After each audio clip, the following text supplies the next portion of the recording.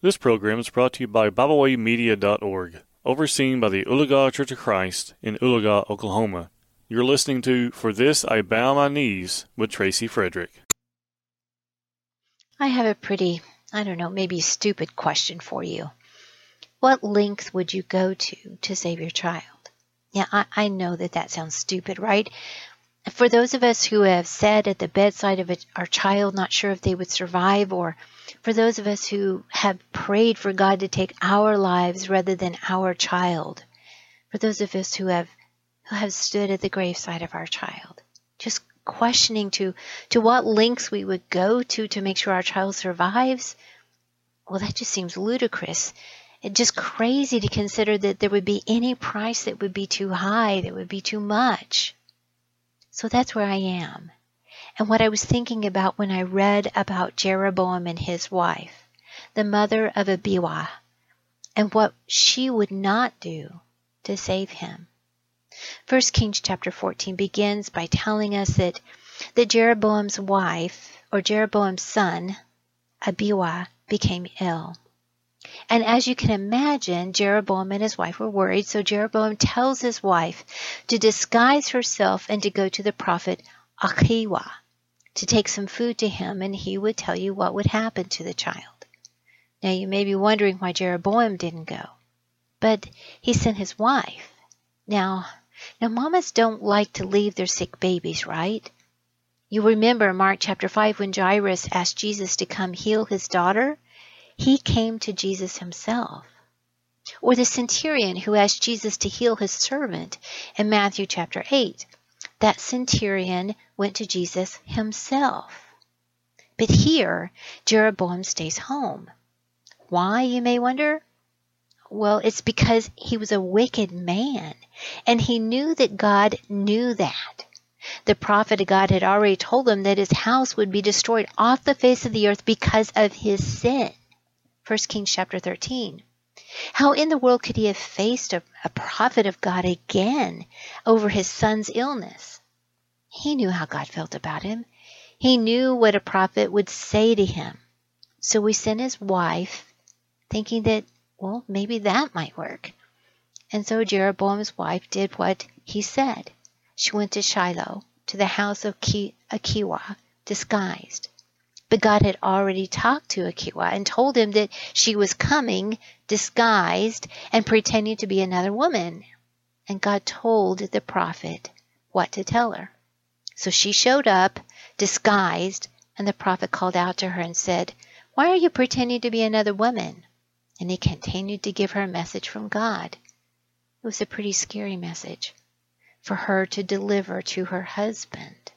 That God had exalted him and made him a leader, but that her husband had not served God, had not followed God's commandments, and had done more evil than all who were before him. He had made statues and images of false gods and worshipped them and caused the people to worship them and turn their back to God. So of course, God was angry. He was jealous, and he was going to make a clean sweep of her husband's house. That's what the prophet told her. Verses 7 through 11. Then, after that, the prophet told her about her son. Verses 12 and 13. That when her feet would step into the city where her child lives, her child would die. And all Israel would mourn him, for in him something good was found toward the Lord God of Israel in the house of Jeroboam. And there it was. And so I ask you, if you were her, what would you do if you were presented with that information? Would you send a message back home explaining the situation to your husband and find somewhere else to live out your life, knowing that your son would never see you again, but knowing that maybe if you had never stepped foot in that city that he would live? Or would you go back home? What do you think she did? Yeah, she went home. Verse 17 and 18 says, Then Jeroboam's wife arose and departed and came to Tirzah. When she came to the threshold of the house, the child died. And they buried him. And all Israel mourned for him, according to the word of the Lord, which he spoke through his servant Achiwah, the prophet. It seems like she had a choice. To me, I mean, maybe I'm missing something, but as I understand this account, this child was alive until she stepped into the city. We know that he was ill. But until she stepped into the city, he was alive. And I wonder, why did she go back? Why did she go home? Why didn't she stay away? If there was a chance her son could live, if there was just a chance. Do you suppose that maybe she didn't believe the prophet? But he knew who she was. She heard that even before she approached him. He knew she was disguised. And he still knew who she was because he confessed that God had told him who she was, that she was coming to him, and God had instructed him. But maybe she, like us, just didn't really think it was possible that it would be true, that her son could really die because of her sin and her husband's sin, because of the way in which they lived, that God wouldn't really do that, even though God said so. I don't know, maybe that was it. Maybe that caused her choice. Or do you wonder if maybe she was one of those mothers who didn't really love their children? I guess that's possible. I mean, maybe she thought more of her status as Jeroboam's wife or in the community. And that really sounds stupid, doesn't it? But I guess that's possible, right? Or do you suppose that she returned home because the prophet told her to go home? Maybe she felt she didn't have a choice, that it was inevitable, that nothing could stop this. The situation was a result of she and her husband's lifestyle, and she was just going to accept that. But the truth is, we can ask all of those questions all day long, but we will never, ever know. We honestly don't know why she returned home, knowing that her steps would number her son's days. We don't know because in this account, she never speaks. In this account, God doesn't tell us what she's thinking, and he doesn't tell us what she says to the prophet or her reaction. In fact, in this account, he doesn't even tell us her name. He just gives us a situation, that her son was ill, that they wanted to know what was going to happen to her son. So she listened to her husband. She disguised herself.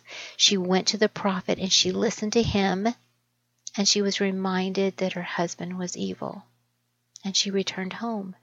And just as we were told, her son died. And all of Israel mourned her son. Such a sad account. Primarily because it could have been avoided. I mean, that's the tragedy of the story, isn't it? The choices were made, and it could have been avoided. So that's why I ask, what would you do? How far would we go to save our child, our children? And maybe I was right when I said it's a stupid question, but maybe not. I mean, maybe she asked herself that question. And she went home, perhaps knowing there was nothing she could do because of the choices she and her husband had already made. It was too late. But the question comes to us because it really is a choice, right? I mean, everything is a choice. So yes, I believe she had a choice, and I believe we do too, because God made his choice, because God asked the same question. What would he do to save our children? His answer was to give his only son so we could make the right choices. So I ask again, that question that isn't so stupid. What would we do to save our children? And it is for this that I bow my knees today. We thank you for tuning in today. We hope you enjoyed this program. You can find out more about Byway Media by visiting us at bywaymedia.org. You can also find us on several social media platforms now. You can find us not only on Facebook, but you can find us on Tumblr. You can also find us on the Twitter alternative known as Telegram, and on the Facebook alternative known as MeWe. We hope you enjoyed this program. We hope you will share with others. And as always, we thank you for listening.